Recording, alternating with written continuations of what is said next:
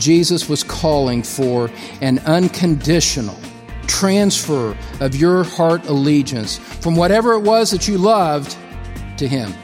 You love Him more than life itself. You place no limits on your future obedience. That is repentance. Is repentance just a matter of being sorry for sin only to avoid hell? Not at all, as you'll be reminded today on The Truth Pulpit with Don Green, founding pastor of Truth Community Church in Cincinnati, Ohio.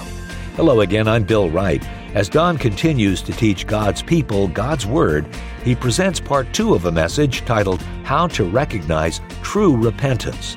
And I think you'll be challenged and really edified by today's lesson. And Don's here with some thoughts to prepare you. Don? Thanks, Bill. You know, my friend, when Jesus calls you to repentance, He's saying much more than stop doing bad things. He is calling you to Himself. He says that you must follow Him.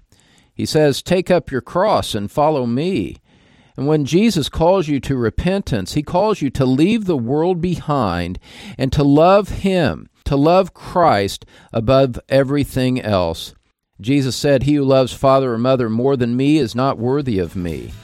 Friend, have you turned away from this world in order to follow Christ? Today's message will help you see the truth. Okay, Don, and friend, let's join our teacher right now in the Truth Pulpit. True repentance wants more than deliverance from hell. True repentance wants more than deliverance from eternal damnation. You don't have to be a Christian to not want to go to hell. There's nothing uniquely spiritual or uniquely biblical about that desire. Who wants to go to hell given the alternative, you know? No, true repentance wants to be delivered from sin.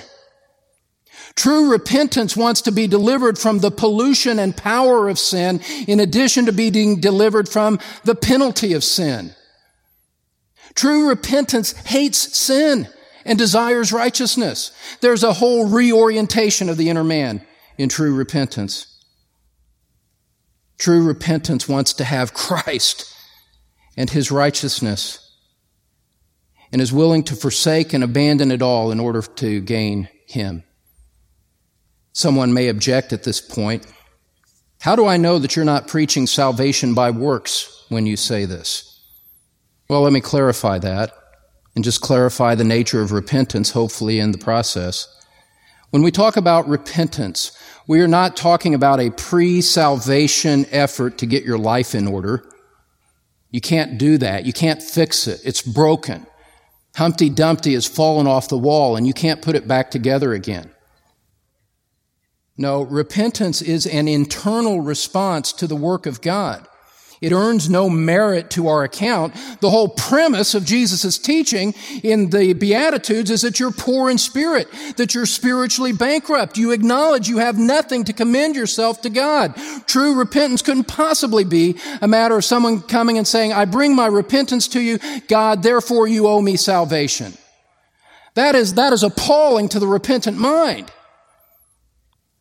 In fact, the Bible says that repentance is a gift from God. Acts chapter 11, verse 18. Acts 11:18, if you're jotting down the scripture references, says that God has granted to the Gentiles also the repentance that leads to life. God gave them that. He granted it to them. 2 Timothy 2, verse 25. Paul says that we are to, with gentleness, correct those who are in opposition, if perhaps God may grant them repentance leading to the knowledge of the truth. They need a work of God in their heart in order to repent.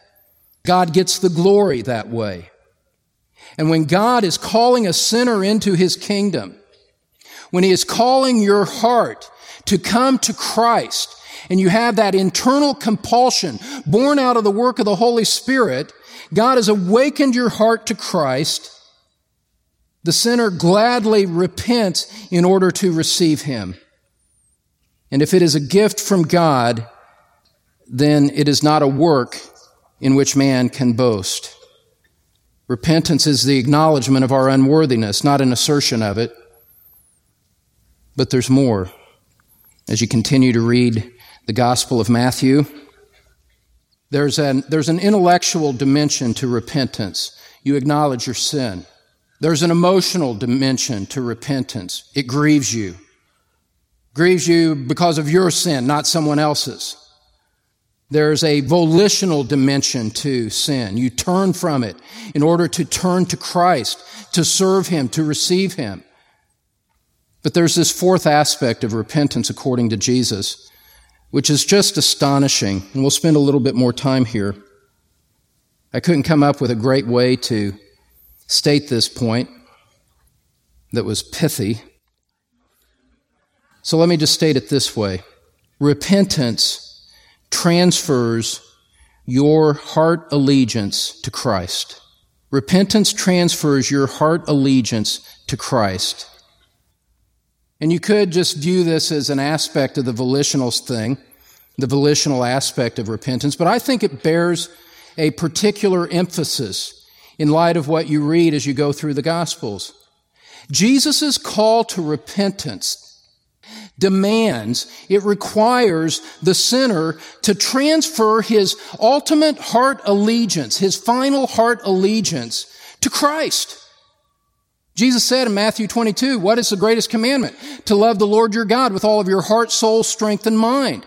There is a total turning over of your heart allegiance to the person of Jesus Christ. And without that, true repentance has not occurred. You must not only turn from sin in a negative sense, in a positive sense, true repentance turns from sin and it follows Christ. Irreversibly saying, I am going to follow Christ henceforth from this moment on without qualification, without reservation, with all of my heart. Lord Jesus, I give you my allegiance. I surrender to you as my Lord. With no mental reservations, my life now belongs to you. You want a blank check? Here's a blank check. I'll sign it. You fill in the amount. Stated differently, you cannot repent and keep any of the desires of your unregenerate heart. They all have to be laid down at the feet of Christ. Turn over to Matthew chapter 10, where you can see Jesus saying this so clearly. Matthew chapter 10 and verse 37. I'm happy to hear those Bible pages turning. Notice the call to preeminent love that Christ requires. He says, he who loves father or mother more than me is not worthy of me. And he who loves son or daughter more than me is not worthy of me. And he who does not take his cross and follow after me is not worthy of me. He who has found his life will lose it. And he who has lost his life for my sake will find it.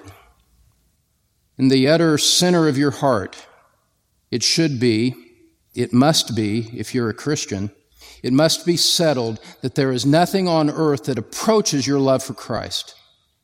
There is nothing that competes with the final affections of your heart. If it's a matter of choosing between Christ and life, you gladly bear the wounds of a martyr.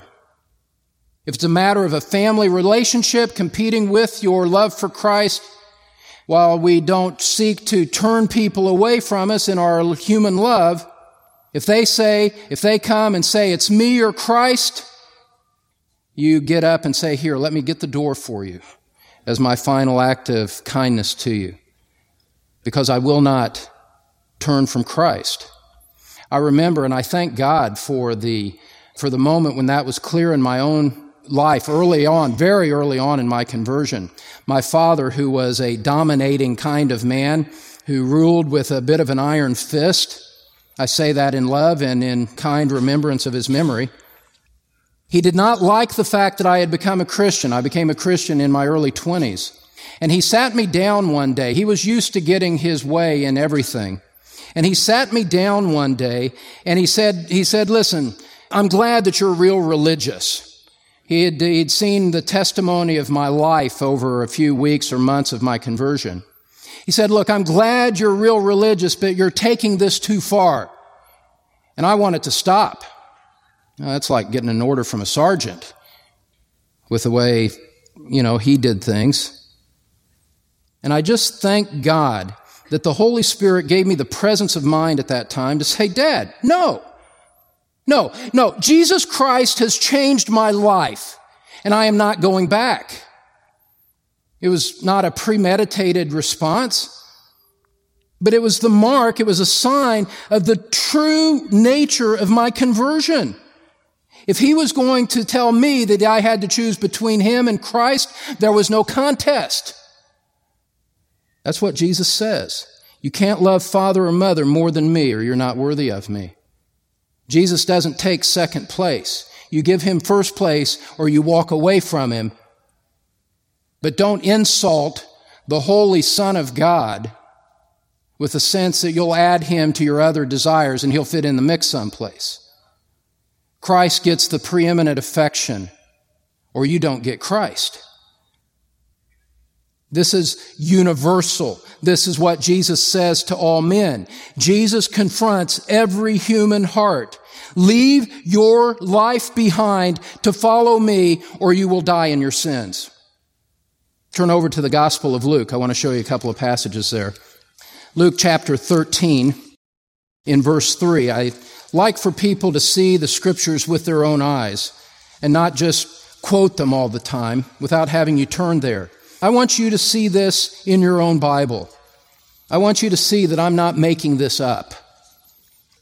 Luke 13, verse 3, Jesus says, I tell you, no, but unless you repent, you will all likewise perish. Without exception, if you don't repent, you will perish. You will die in your sin. Well, in the context of the totality of what Jesus has taught on repentance and the call to himself, you can see how stark the call of the gospel is. A true presentation of the gospel leaves people with no alternatives. And they should walk away from the gospel understanding that, look, it's either Christ or I die in perdition. There's no alternative. There's no third door here. And the call that Jesus makes to repentance is that you leave your whole life behind, by which he means your whole affections, everything that you loved before is now subordinated to Christ. Turn over a page or two to Luke 14, verse 26. Actually, we'll look at verse 25 just briefly. Luke 14, verse 25.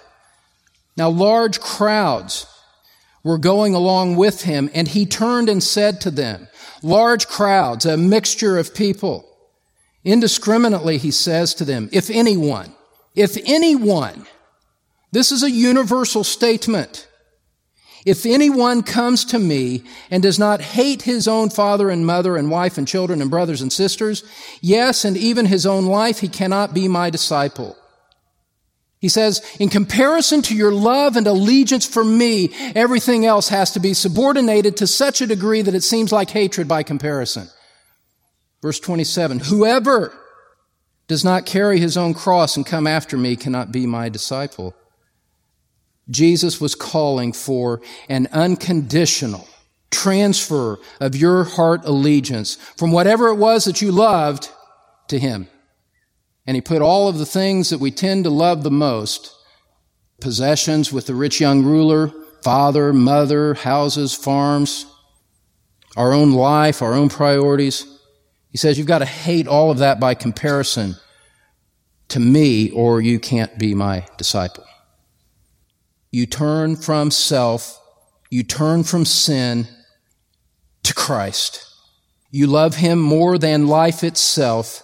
You place no limits on your future obedience. That is repentance. So let me say this. We get it all wrong.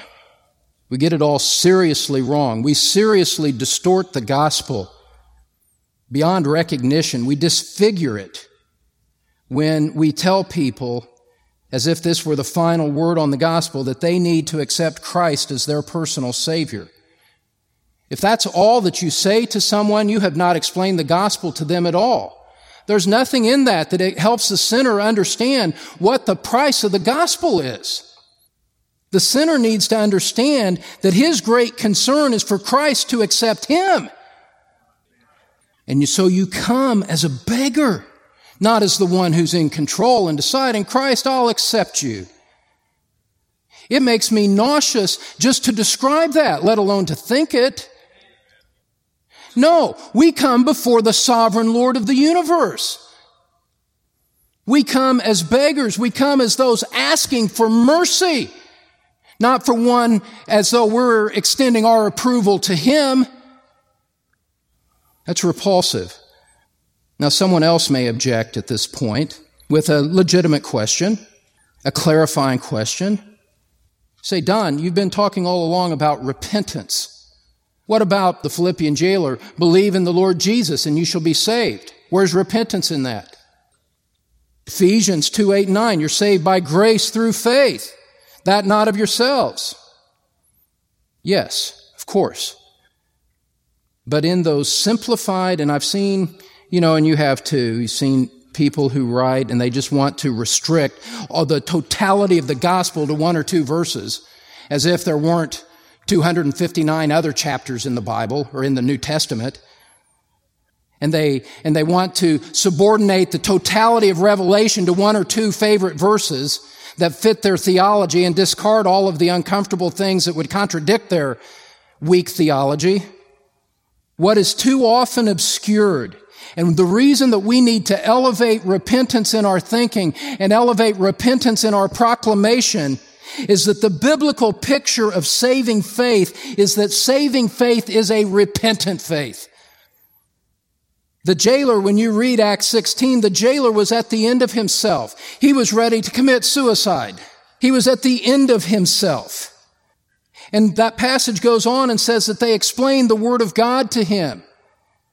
You can't narrow it down to two words in one verse and say this is the totality of the gospel. That's an insult to serious Bible interpretation. And what the sinner needs to understand is that there are no promises of salvation to unrepentant people. Paul said in Romans 2 that your stubborn and unrepentant heart is storing up wrath for yourself. And so, unless someone manifests these characteristics of repentance as Jesus described them, this intellectual, emotional, volitional response to sin, this transfer of heart allegiance to Christ, they have no grounds for assurance of salvation if they're consciously aware of aspects of that they just totally reject. This is true repentance by the words of Jesus. So what is the relationship then between repentance and faith? Repentance, you could say, turns from sin in the ways that we've been describing here. Faith, which is the other side of the coin, heads and tails of one single coin, faith receives Christ and rests upon Him alone for salvation. Repentance and faith are interdependent. You cannot have true repentance without true faith or vice versa. You turn from sin because you hate it for its own intrinsic evil. You turn to Christ for salvation because only He can deliver you from sin. If you're turning from something, you've got to turn to something. That's the idea. Saving faith is a repentant faith. Without repentance, there is no salvation. Repentance, stated differently, turns from sin and by faith and trust in the promises of the gospel, asks God for mercy based on the promise of eternal life in the gospel. God, I hear your word. I hear the offer of salvation in the gospel. I trust you to be faithful to your word. I come to you and I submit my heart to you. Please save me from this horror that is within me that your word calls sin. That's repentance. How thorough was Jesus' commitment to repentance? Look at Luke 24. Luke 24. How elevated was the theme of true repentance in the mind of Christ?